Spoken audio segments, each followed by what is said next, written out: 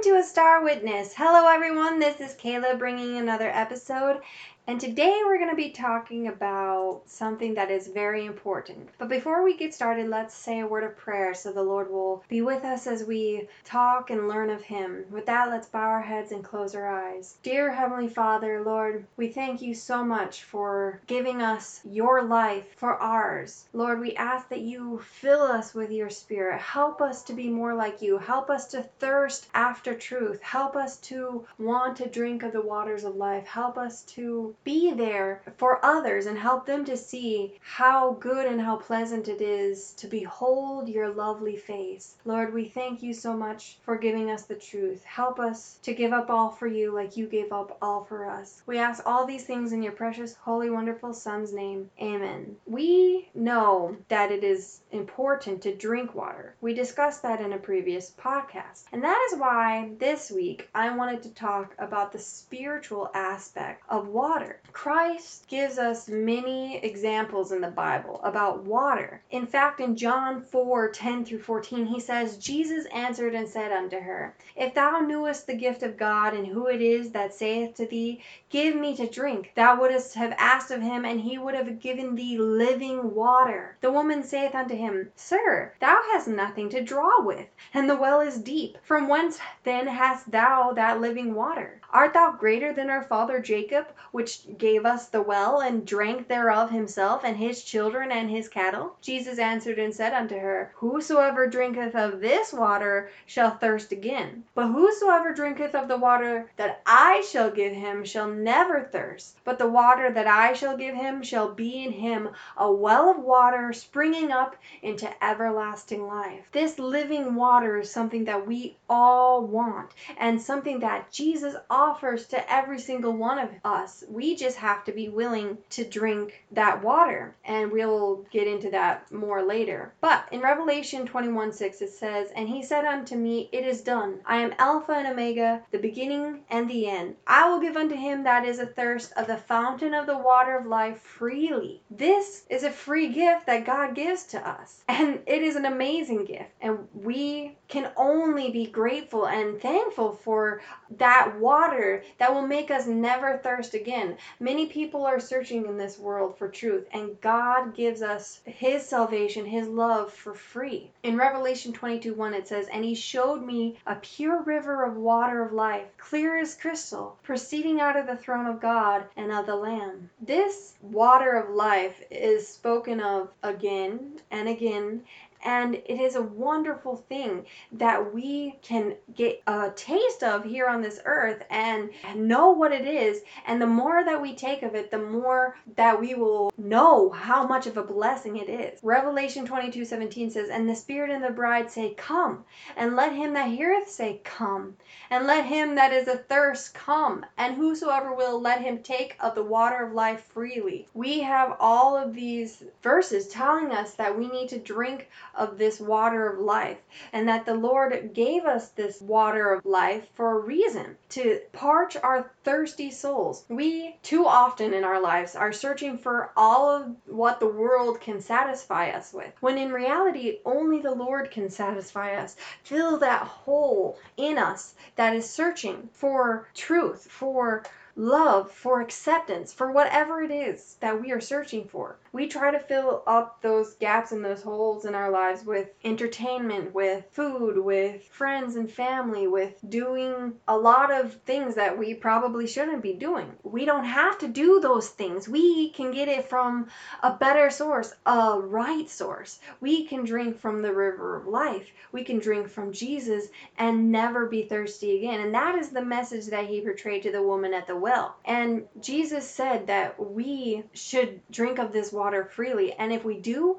we won't be thirsty for all of what the world has to offer, all of the fake water that Satan has to offer. And we can be grateful. And in Isaiah 12:3 it says, Therefore you will joyously draw water from the springs of salvation. This is the water that we are talking about, the water of life, which is Jesus, salvation in Jesus, the grace of God, forgiving our sins and cleansing us from all unrighteousness. And Revelation 22:1 says, "And he showed me a pure river of water of life, clear as crystal, proceeding out of the throne of God and of the Lamb. In the midst of the street of it, and on either side of the river, was there the tree of life, which bare 12 manner of fruits, and yielded her fruit every month. And the leaves of the tree were for the healing of the nations. And there shall be no more curse, but the throne of God and of the Lamb shall be in it. And his servants shall serve him, and they shall see his face, and his name shall be in their foreheads." We are promised not only that we can drink of this water of life down here, but that we will still have a river of life in heaven. And it is spewing from the throne of God himself. He is giving to us from himself that love and that grace and that abundance that we so clearly need. And we do not realize how much of a gift it is to have that water. And once we have that water, to give that water to other people who are thirsty, because this whole world is thirsty, not only for the real water, but they're thirsty for truth. They want to know, they want to hear that somebody made them, somebody loves them, somebody can redeem them for their past wrongs and from all of the troubles that they have in this world, that they don't have to go through it alone. They have a Savior that can uphold them and teach them and love them and say, "I am there for you. You don't have to be alone anymore. Cling to me and I will be there for you, holding you up and carrying you through the darkest moments of your life." And with that, I want to get into what the Spirit of Prophecy says. In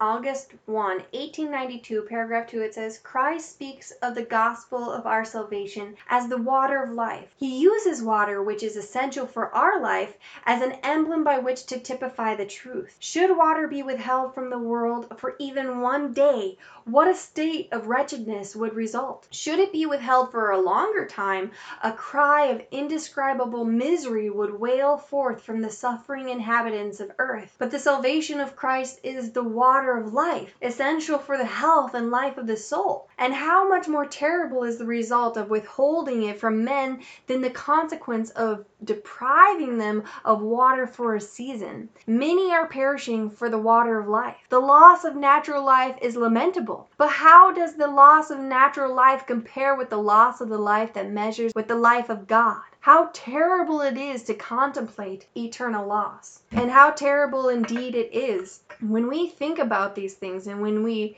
do contemplate on us, it should make us very afraid to lose out on eternal life. We have such a work to do. We have to have this water of life in us, this truth in us. We can drink of it freely. We do not have to be without this life-giving source of truth, this life-giving water that draws us closer to Christ. And we must think very carefully about the things that we are doing in our lives and the things that we are portraying to others as well. We want people to see Jesus in us. We must be not only drinking of the water, but be a fountain for others so that they can see us and want to drink of the water of life that is Christ. In RH, February 7th, 1957, paragraph 25 and 26, it says this: "Many people are the subjects of impressions which are not liable. Many have what they think are good impressions, wonderful exaltation of feeling. But the life does not represent an abiding Christ. They do not draw life from the source of all life. They are not drinking of the living water which springs up into eternal life. God's grace is the living water of which we must drink. It quickens the whole being into spiritual life, the life of the Son of God.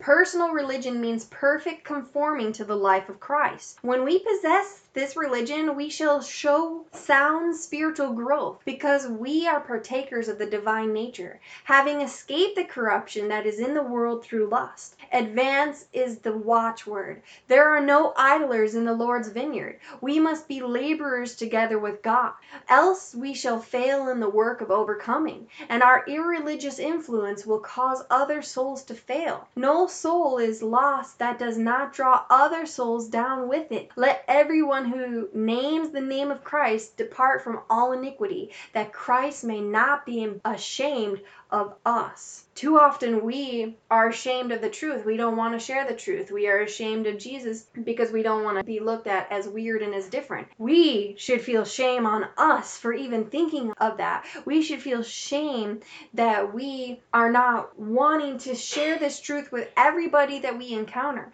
We should work so hard so that we are not letting Christ down and so that he is not ashamed of us. That is a horrible thing, to know that Christ is ashamed of us. And we do shame him every single time that we sin, every single time that we are a bad example in front of others, every time that we are not living up to what we know is truth. And we have such a work to be done. We cannot just stand around doing nothing. We cannot be idle. We must work, and we must work together and work with God so that we do not fail. And when we fail, like it says, we bring others down with us, because unfortunately people forget to look to Christ as their only example. They look to people, and when people aren't doing what they're supposed to be doing and claim to be Christians, then they look at them and say, see, they're Christians and they're living such a horrible life, so why should I even try? Or they're Christians and they treat me so mean, so if that is what Christianity is like, then I want no part of it. And that's just wrong, because we are human and we do make mistakes, but we should ever be trying, of course, to improve our characters, improve how we handle things, improve how we speak and how we act and all of those things, because we do want to be a good example, so that when people see us, they say, you know what, that person is really unique, is special, there's something about them. I can't quite put my finger on it, but I want what they have. I am thirsty for what they have. I want to have this experience where they are kind and loving and gentle and they treat people well. This is the kind of example that we need to give to people. This is the kind of example that we need to set, the kind of standards that we need to have. And it takes work, hard work together with Christ, working together to be laborers together with God so that we can overcome sin. In 17 MR 43.3, she says, Christ said to the Samaritan woman, if thou knewest the gift of God, and who it is that saith to thee, give me to drink, thou wouldst have asked of him, and he would have given thee living water. Whosoever drinketh of this water shall thirst again. But whosoever drinketh of the water that I shall give him shall never thirst, but the water that I shall give him shall be in him a well of water springing up and into everlasting life. Thus is presented the experience of the thankful heart. It continually overflows in blessings to others. So not only do we need that water in us, but we need to let it overflow and be a blessing to others. We need to share with others, tell others how they can also gain access to this water of life that makes us never thirst again. I mean, we all know how it's like to feel thirsty at one point in time in our life, whether we couldn't get to drink for a few hours or for longer than that, and we really are craving something to quench that thirst. But imagine never having to be thirsty ever again. We wouldn't have to worry about any of that. And Christ offers that for us, but we have to daily drink of this water of life that he offers us. We have to drink of him, to learn of him, to grow in him. This is not just a one and done experience. We have to continually partake in him and be together, working together with him in order to have the victory. 17 MR 44.4 says, to refuse to obey the requirements of Christ, to fail to devote every capability to his service, is to rob God. He, our Lord and Savior, calls for the cooperation of every human agency. As they strive to do good and be good,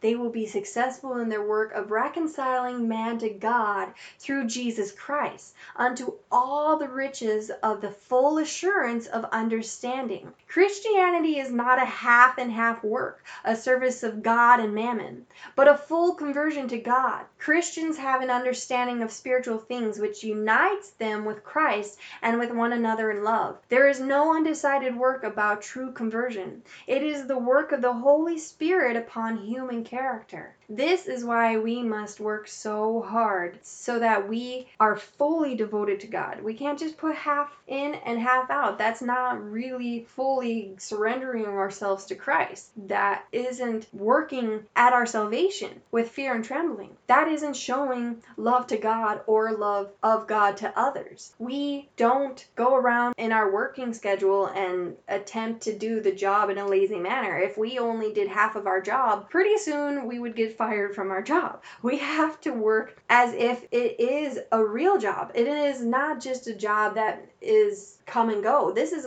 our salvation on the line. This is our soul that is at risk if we do not do and have a full conversion to God. In Bible Echo, July 1st, 1892, paragraph 6 and 7, it says, "The great lack among us is the want of love. But any soul that comes hungering and thirsting for the waters of life will have his soul refreshed from the living fountain. When you thirst, you will hear the voice calling. The Spirit and the bride say, 'Come.'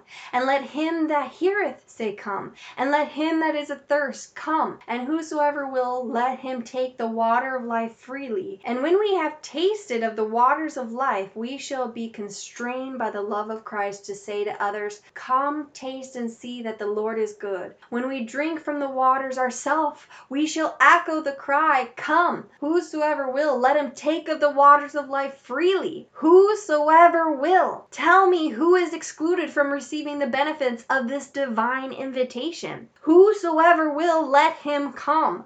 All we have to do is to submit the will to God, to place the will on the Lord's side. Come and take the Lord at his word and drink of the water of life freely. If we have Christ abiding with us, we shall be Christians at home as well as abroad. He that is a Christian will have kind words for his relatives and associates. He will be kind, courteous, loving, sympathetic, and will be educating himself for an abode with the family above. He will feel that he is a member of the royal household and that he must represent the kingdom to which he is going. He will speak with gentleness to his children, for he will realize that they too are heirs of God, members of the heavenly family. Among the children of God, no spirit of harshness dwells, for the fruit of the Spirit is love, joy, peace, long-suffering, gentleness, goodness, faith, meekness, temperance. Against such there is no law." This is something that we should take into consideration because the way that we talk and the way that we act to others is so important. And we need to make a conscientious effort to speak in this gentle, loving, kind way, no matter who we are speaking with, no matter how much they frustrate us, no matter what they do to us. We have to pray and ask the Lord to help us in how we speak and how we respond and how we talk. We need to take of that water and drink the water of life so that we have God in us. We need to submit ourselves to God. And then when we have tasted and we see that the Lord is good, then we will also be telling others about him. We will say, "Hey, did you know?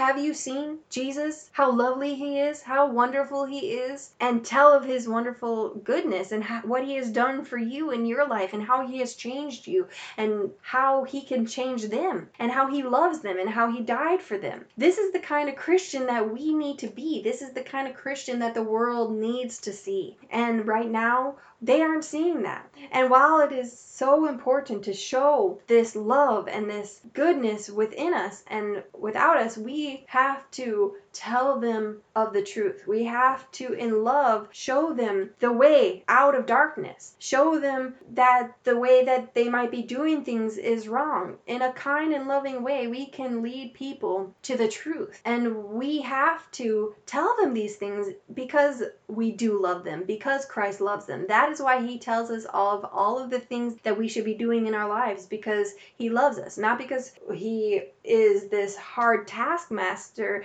that doesn't care about us and just expects us to obey all of these rules and regulations. No, we obey because we love him, because we want to show him that we love him and that we don't want sin ever to rise up again. That is why no sin is going to be allowed into heaven, and that is why we must work so hard to get it out of our lives and to have that water of life, his life, in us, instead of all of the wickedness that Satan likes to throw our way. In St. September 23, 1897, paragraph 13 through 15, it says, "The feast was drawing to a close. The morning of the last crowning day found the people wearied from the long season of festivity. Suddenly Jesus lifted up his voice in tones that rang through the courts of the temple.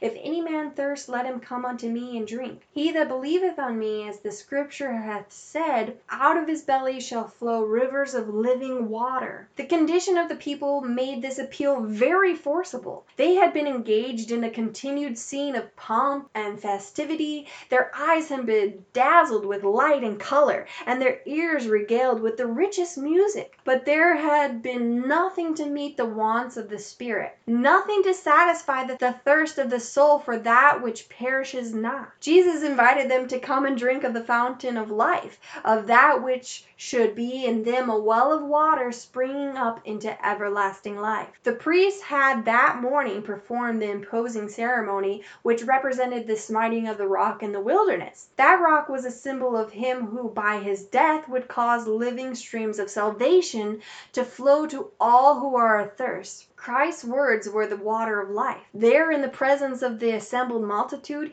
he set himself apart to be smitten, that the water of life might flow to the world. In smiting Christ, Satan thought to destroy the Prince of Life, but from the smitten rock there flowed living water. As Jesus thus spoke to the people, their hearts thrilled with a strange awe, and many were ready to exclaim with the woman of Samaria, "Give me of this water, that I thirst not." The cry of Christ to the thirsty soul is still going forth, and it appeals to us with even greater power than it did to those who heard it in the temple on the last day of the feast. The fountain is open for all. The weary and exhausted are offered the refreshing draught of eternal life. Christ is still crying, "If any man thirst, let him come unto me and drink. Let him that is athirst come, and whosoever will, let him take of the water of life freely. Whosoever drinketh of the water that I shall give him shall never thirst, but the water that I shall give him shall be in him a well of water springing up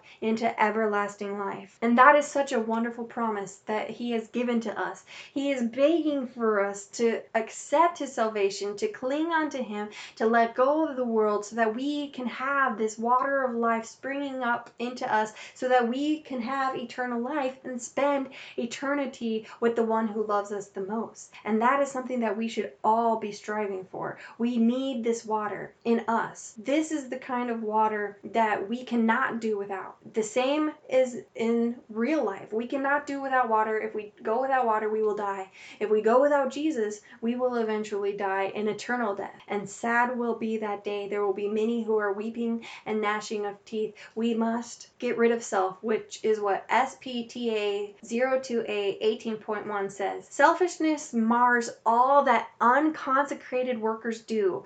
They have need to pray always, but they do not. They need to watch unto prayer, that they have need to feel the sacredness of the work, but they do not feel this. They handle sacred things as they do common things. Spiritual things are spiritually discerned, and until they can drink of the water of life and Christ be in them as a well of water springing up unto everlasting life, they will refresh no one, bless no one, and except they repent, their candlestick will be removed out of its place. There is need of enduring patience, of invincible charity, of omnipotent faith in the work of saving souls. Self must not be prominent. Wisdom from Christ must be exercised in dealing with human minds. This is very solemn indeed, and we need to take this to heart, and we need to do something about it in our lives in order to change. We need to have this in our lives so that our candlestick does not burn out, so that we don't run dry of the water of life. We need to watch unto prayer. We need to work hard. We need to get rid of self. We need to work together with Christ so that we can be a fountain for Christ, so that people will see in us this person who has Christ in them, and they want to also find out where they can get that living water. In RH June 2, 1903, paragraph 7 through 11, she says this: "When there comes from the lips of the sinner the cry, 'I fear that my sins are too grievous to be forgiven. Point to Jesus, saying, "Behold the Lamb of God, which taketh away the sins of the world." Lead him to look away from himself to the Savior, and the victory is won. He sees for himself the way, the truth, and the life. The Son of Righteousness sheds his bright beams into his heart. The strong tide of redeeming love pours into the parched and thirsty soul, and the sinner is saved to Christ. Christ crucified. Talk it, pray it, sing it, and it will break and win hearts. Set formal phrases. The presentation of merely argumentative subjects is productive of little good. The melting love of God in the hearts of the workers will be recognized by those for whom they labor. Souls are thirsting for the water of life. Do not allow them to go from you empty. Reveal the love of Christ to them. Lead them to Jesus, and he will give them the bread of life and the water of salvation. In our work, we have an ever-present helper. If we feel our great need and draw near to God, he will draw near to us and will use us as channels through which to communicate the vital energy that will rouse souls from careless indifference and lead them to seek God before it is too late. It is because of the lack of faith that God's people have no more of his power. Earnest living faith is needed, faith that will take firm hold of the promises made to the followers of Christ. How important it is that God's messengers walk worthy of the truth they present. When they do this, when they are men,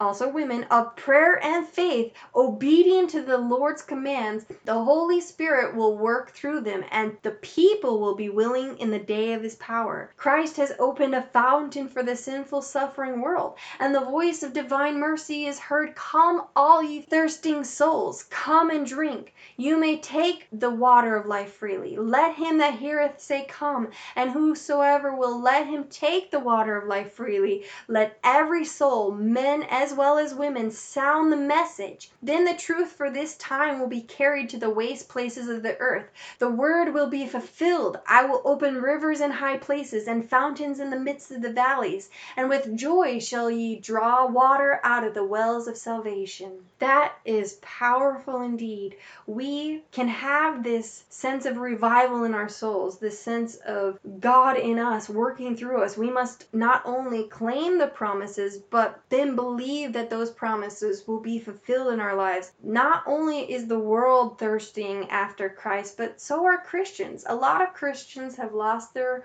love and their passion for Christ. Not all, but a lot of us have lost that passion that we once had. We often become complacent in our lives. We just lose sight of how important it is to have this connection with Christ, to have this water in our lives, to receive of him that nourishing water that can make us new, that can cleanse us, and that can then lead others to Christ. We must work daily on ourselves. We cannot become complacent. We cannot just let it pass us by. We must not only have this in us, but then we must share it with others. We must reveal that love of Christ to them. We must lead them and show them how good and how great Jesus really is, and how much he has done for them, and how much he is still going to do for them. And when people see this change in us, they will notice and they will want it. Those who are sincere, those who really truly want a difference in their lives, will be touched by us. That is why it's important for us to go out and do mission work, to go and share in whatever way you feel is going to reach people. Go and help the homeless. Go and help those in need however you can. Go and pass out tracts and literature and give out books and share with them the loving, kind Savior who wants them to come to him, and so that they will never thirst. And that is why I do these podcasts, to not only share the truth with people, but to encourage other people to share the truth and be a light to the world, so that we can be lights and shine bright, and to get other people to shine bright. And with that, pretty soon the whole world will be light. Not everyone will accept the truth. You will probably get many rejections, people who do not want to accept the truth that you are telling them, who will call you fanatical and judgmental and all sorts of other manner of names, who will think you are weird and think that your religion is just something that you use to comfort yourself with so that you don't have to feel sad that your life will lead to nothing. But we know the truth. We know that Jesus loves us. We know that he is coming again, and that is why we want to share with everybody else, because we love them and we want them to be with us and with Jesus forever. We have such a high calling, and it is our duty and our honor to share that with others. In 21 MR 303.2 it says, empty the soul temple of all selfishness. Cling with living faith to Jesus. Exert all your tact, all your skill, all your capabilities in resisting the enemy and in coming close to the souls who need help. Diligent, persevering efforts should be made in their behalf. They must be urged to have a care for their own souls. There is fullness for you in Christ. Come to the water of life and drink. Do not keep away and complain of thirst. The water of life is free to all. Spend much time on your knees in prayer. Believe that God hears your prayers and you will see of his salvation. That is a wonderful promise, and this is something that we need to do every single day. We need to be diligent, we need to watch, we need to pray, and we need to ask for the Savior's help. And that is the only way that we will be able to have the victory over sin and Satan. And this is something that is a constant working effort, and that is why the Christian life is a hard one. It is not easy and lackadaisical. We have to work very hard for our salvation. We have to be praying continually. That is why Paul said, I pray without ceasing, because he knew just as well as now we know that without that constant connection with God, we will fail and we will fall. But the important thing is that we can rise again. We can go to God. We can ask for forgiveness, and we can become new creatures in God and get a new heart. And those are the promises that we have to claim and then believe and move forward, knowing that he has fulfilled the promises that he has given to us so long ago. And that is so amazing to even think about. And it is so awesome that God does this and has so much love for us. Many of us would have given up on us by now and said, just let them go about and do whatever they want because they don't care. But no, God gives us chance after chance after chance, because he is merciful, he is loving, and he wants us to be with him forever in eternity. In RH December 21, 1886, paragraph 10, it says, we all need the graces of the Spirit of God in the heart. God helps us to seek for this. Do not rest until you have received it. Break the chains of darkness asunder. Come where the living waters flow and drink of salvation. Then, if Christ is in you, a well of water springing up into everlasting life, you may water all that are around you and bring others into the kingdom of God. God grant, oh may God grant that all these souls may be there. Christ has bought you and you cannot afford to be lost. May you in God's strength make your calling and election sure. I could not have said it better myself. She is very clear. We cannot be playing around. We have to make sure that God's strength is in us, that his light and waters in us, so that it is shining out and flowing out, and that salvation is in us so that we may be in heaven with him. Our souls are at stake, and there is a war going on, and we know who is going to win that war already. So we have the advantage. We know that Christ is going to win over Satan, and we need to make sure that we are on the right side. We need to make sure that our calling and election is sure, and time is running out. We don't have time to waste. We have to get our lives ready. And I'm preaching to you as well as to me.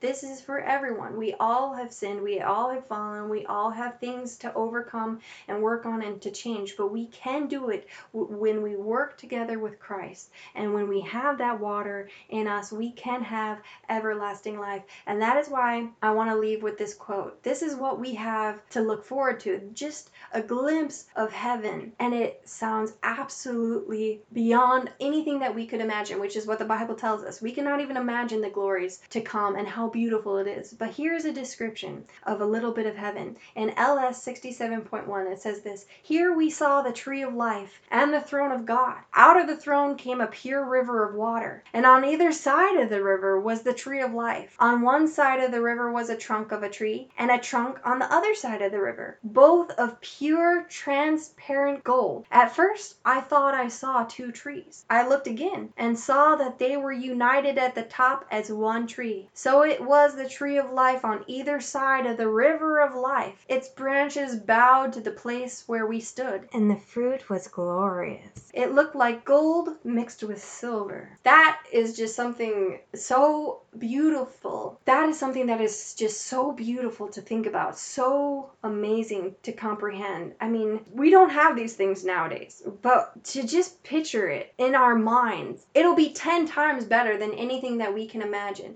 We have this imagery, we have these things that we can think about how it might look and how it might be portrayed, but when we actually see it face to face, it is like nothing that we have ever seen. It's like looking at a picture of nature, but then actually going there and seeing it in person is 10 times more gorgeous and beautiful and awe-inspiring. This is what heaven will be like. We can talk about it, we can think about it, as we should, and yet when we finally get there, as let's hope we all make it there, we will be blown away by what is there, because it is far beyond anything that we could ever see or hope for. And I want to see that river of life. I want to see the tree of life, and I want to, most importantly, see Jesus and be with Jesus and just be in heaven. That is our goal. That is what we all should long for and hope for. I pray that all of you want that as well. Please pray for me as I pray for all of you. And now with that, I want to sing this song called "Fill My Cup, Lord."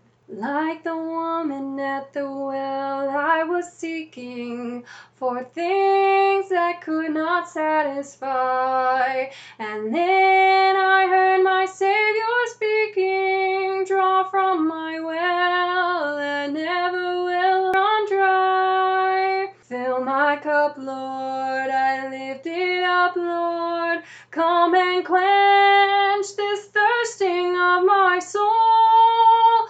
Bread of heaven, feed me till I want no more. Fill my cup, fill it up, and make me whole." There are millions in this world who are seeking for pleasures earthly goods afford, but none can match the wondrous treasure that I find in Jesus Christ my Lord. Fill my cup, Lord, I lift it up, Lord. Come and quench this thirsting of my soul. Bread of heaven, feed me till I want no more. Fill my cup, fill it up, and make me whole. So my brother, if the things this world gives you leave hungers that won't pass away, my blessed Lord will come and save you if you kneel to him and humbly pray. Fill my cup, Lord, I lift it up, Lord. Come and quench this thirsting of my soul. Bread of heaven, feed me till I want no more. Fill my cup, fill it up, and make me whole. And that is exactly what we want. We want our cups to be overflowing with the Lord's love and his salvation, and then to share that with others. Remember what it says in Matthew 5:16, "Let your light so shine before men that they may see your good works and glorify your Father which is in heaven." So with all of this being said, let your light so shine so that you are a star witness for the Lord.